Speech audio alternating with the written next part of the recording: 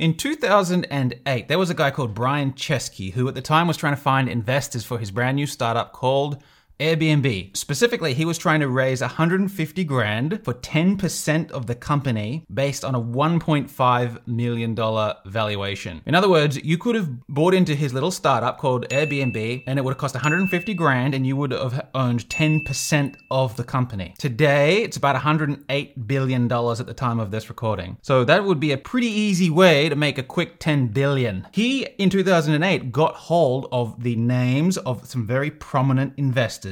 Very wise guys, venture capitalists who know what's a good product, what's not a good product, what the market will like, what the market won't like, what's going to kick off, what won't. That's their job. They're experts at knowing what will work and what won't work. He posted on his blog an article of the rejection emails that he received from the investors. It's a wonderful read. I'll put the link below this video. But what it made me realize is that no one fucking knows. And stories like this are not isolated. You've heard it 1,000 times. J.K. Rowling with Harry Potter got rejected, got rejected, got rejected.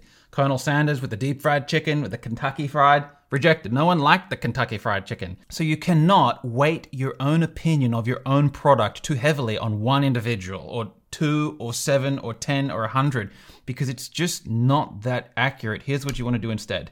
You as the entrepreneur want to package a gift for the world, a gift for the marketplace, and then you as the entrepreneur want to do everything that you can to go direct to the market. And what you do is you test it, you tweak it, you repeat it. You test it, you tweak it, you repeat it. You test it, you tweak it, you repeat it. Guess what? The first time you launch something may not be the best. It may not work, but it might be close. You get feedback from the real market, from real paying customers, and then you tweak it, and then you repeat the process. Even if you've been in business 5 years, 10 years, 20 years, you're still doing this because it's very rare that you create a product one time and create a one-hit wonder that never needs to be evolved and adapted and tweaked and updated and refined. Real entrepreneurship, when you're creating products and services for people, is a constantly evolving process. You can need to consistently adapt the thing. So this is the mindset that you want to go into, and don't ever take the opinion of one individual, not even mine. Because the truth is, half the time, I have no fucking idea if your product's going to work.